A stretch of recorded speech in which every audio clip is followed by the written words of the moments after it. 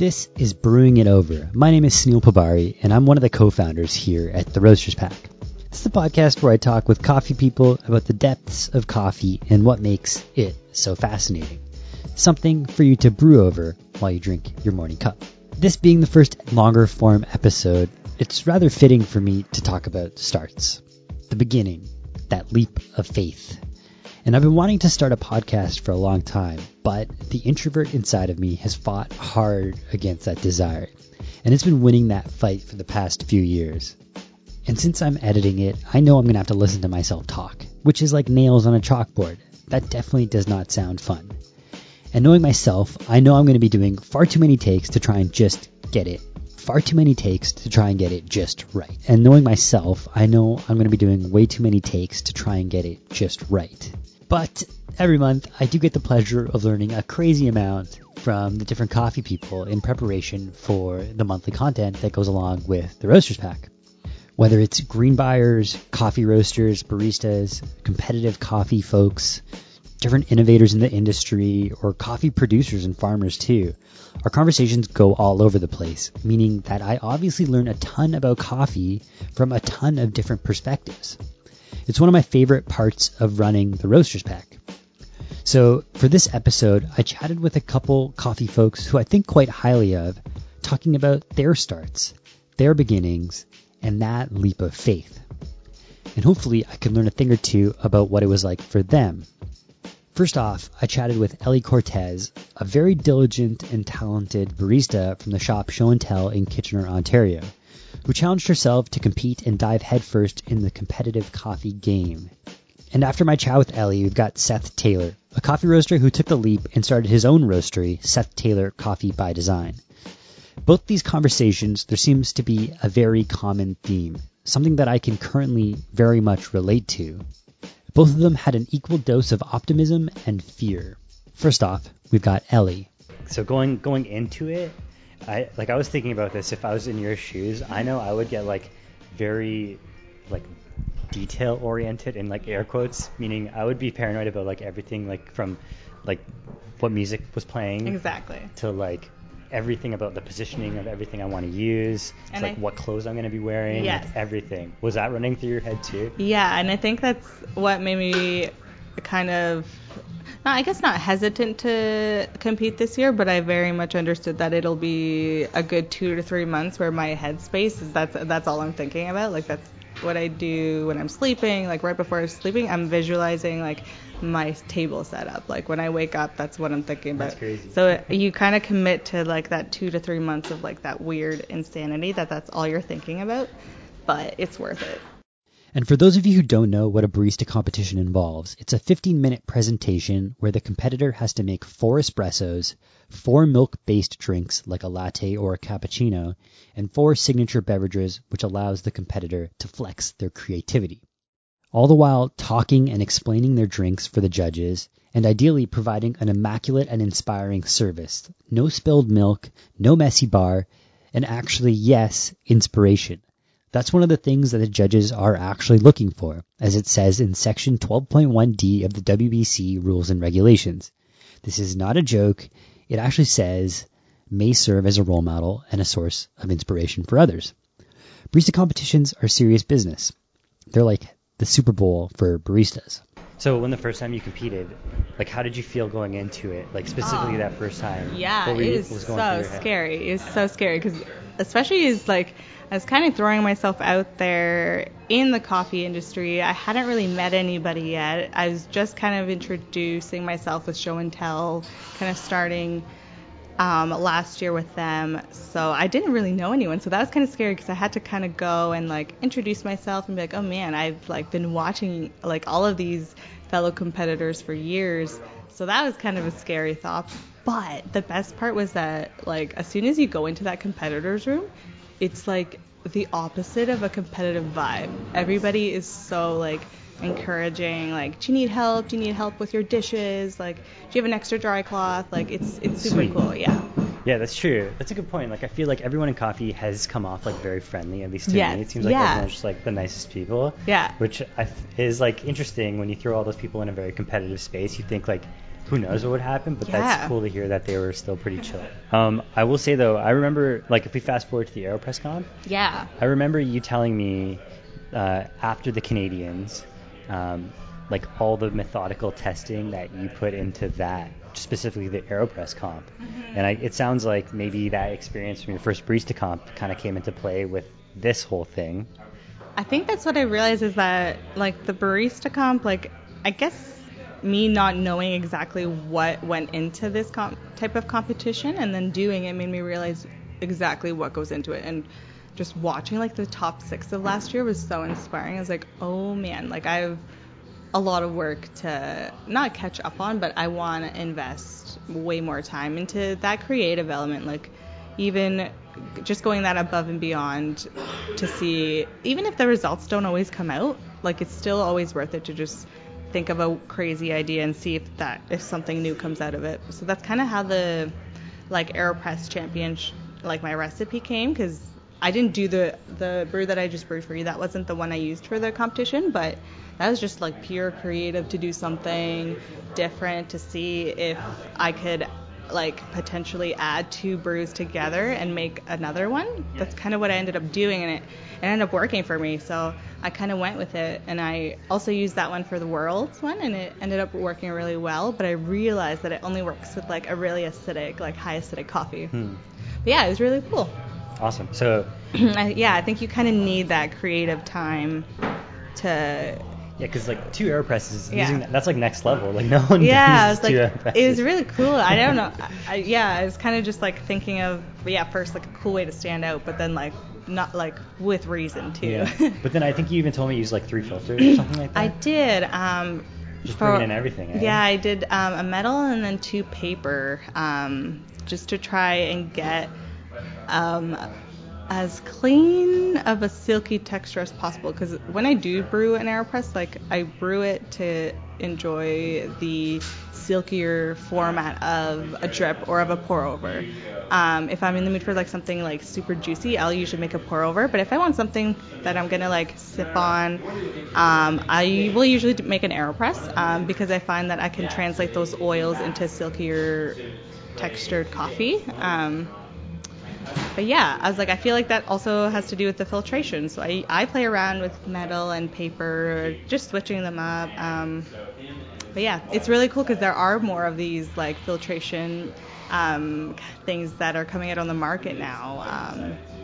Like, just different style papers that apparently kind of add clarity and body to the cup. But yeah, you kind of have to experiment to see what the best combos are.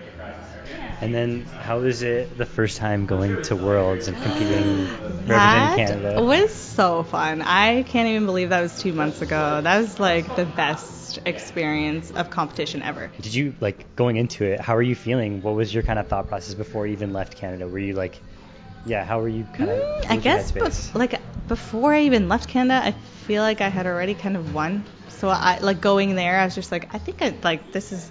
Like, I went for just over 2.5 weeks, so I was kind of just, like, in vacation mode in my head, because I was like, I'm just about to go to a different, like, part of the world, gonna go experience that coffee scene. I was more so excited for that. And I was staying with a really good friend of mine, still from Floozy, so that was just cool because I got to experience a bit of her side of the world. But yeah, it was really cool. I felt like I already won. I didn't feel like I was going for a competition necessarily.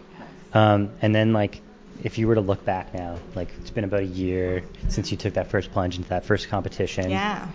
What, like, do you have any advice to either yourself back then that you would tell, you know, young Ellie? Yeah. Or, like, what advice would you give to, like, a new barista? Yeah, I mean, I would say this to a new barista or any new person in coffee, or to myself back then, like, always just, like, follow your gut. You're always, like, you have talent, and it's hard to recognize that you have talent, but the more you do it in front of people, the more you're kind of, like, you're realizing it, that you do have this, like, skill, that you can showcase it to people. And, like, I guess just the feedback that I've gotten over the year has kind of really made me realize that I do, like, this is for real, this is what I want my life to be. But yeah, just follow your gut. Like, you have talent. you need to showcase it in front of people in order to keep growing. Like, yeah, you have to kind of push yourself out there, make yourself uncomfortable. I know it's hard because I'm the biggest introvert, but the more you do it, the easier it gets. Sweet. Awesome. And then I think you also mentioned like your why you're doing it is for personal development. Yeah. Right? Do you mind diving into that a little bit? Yeah. I mean, I've been in coffee for a while, but I believe that like coffee's always changing, but that also means that our techniques should also be changing. I find that I'm always kind of learning something. And like one of my end goals is to open up my own place, but I want to know and just like increase my skill that much more so that the day that I do open up my own shop, I'll be confident and I'll be able to answer any question that gets thrown at me.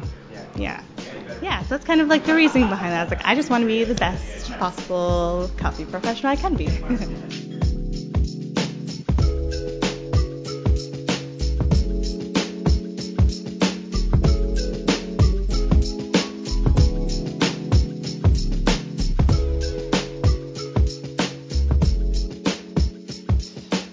That was our conversation with Ellie Cortez. Big thanks to Ellie. You can find her on the gram at ELLE Cortado. That's L Cortado. But now onto the chat with Seth. And the one thing that I can very much appreciate about Seth is that he's exceptionally candid. The dude tells it as it is. And for him, starting a coffee roastery has been a wild ride. He moved from one of the larger coffee roasters in Canada in a pretty specialized role to having to be a jack of all trades, starting his own company by himself, in this situation having to figure it all out. Not just the coffee stuff, but everything else that comes with running a business. For you started a roastery. How long has it been now? It has been a year and maybe a month and a half, so like 13, 14 months. Okay, so how has it been starting a coffee roastery? It's been difficult. It's I would say that one of the biggest things that I wasn't told would happen, that is definitely happened, is it's quite lonely. Just meaning that everything's on me. My name's on the bag. I make all the choices. I decide what coffees to bring in and how to roast them.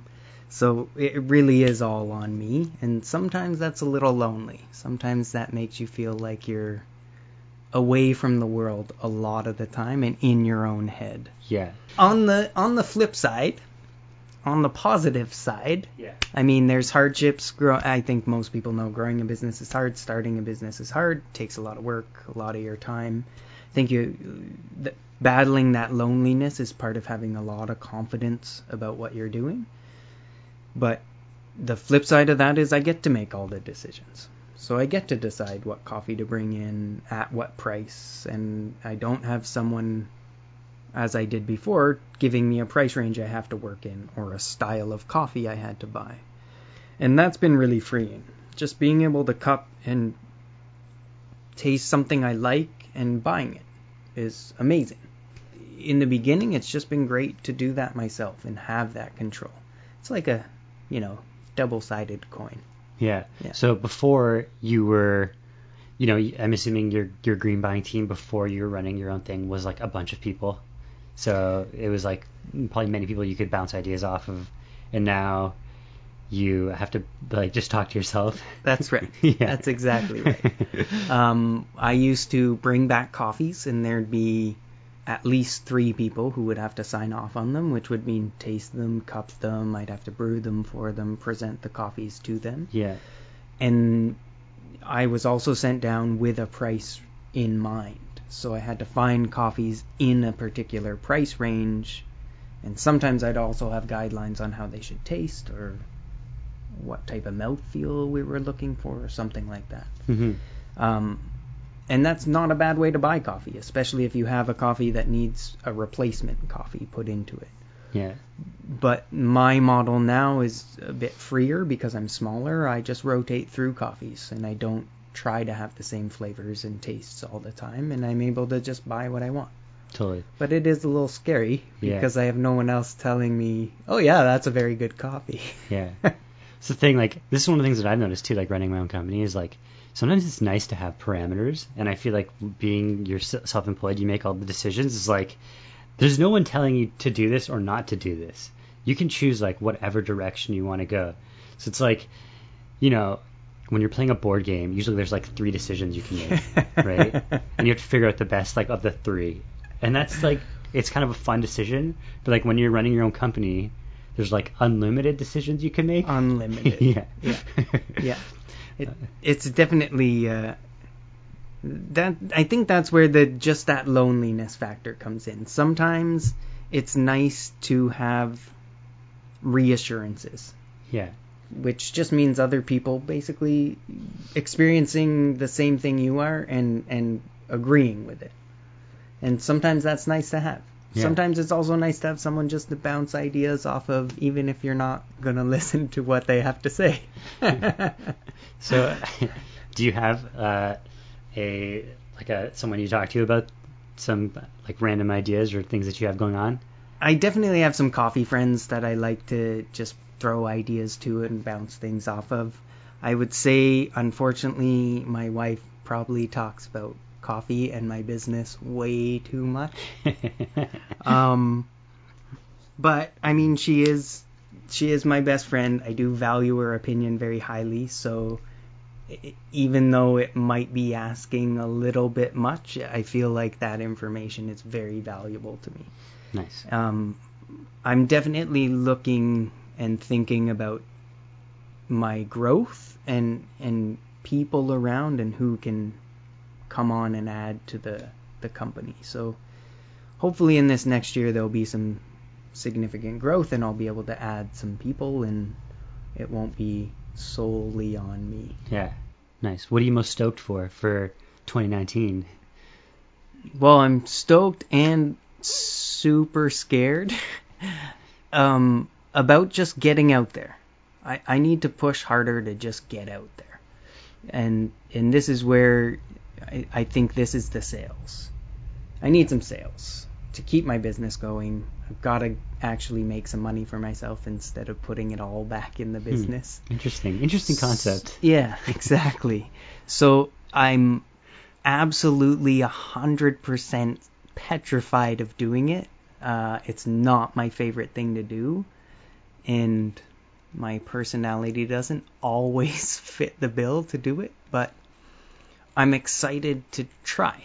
I'm excited to try to get my coffee out there and see the reaction it can get. Nice. And I want that reaction. Ultimately, I want people to like my coffee.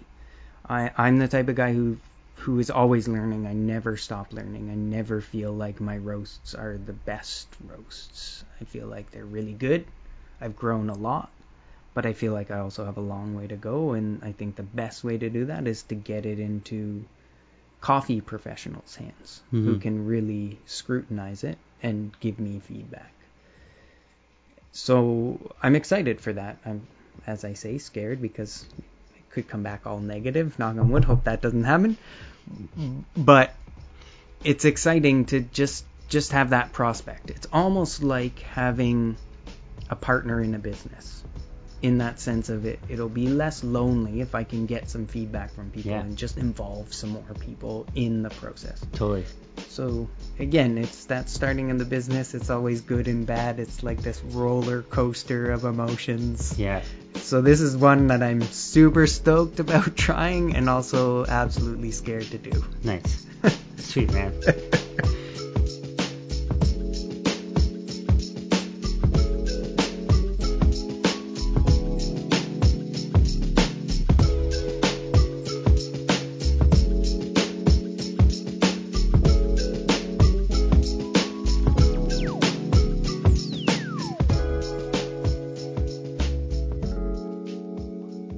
I think taking a listen to these two folks' experience, there's the why.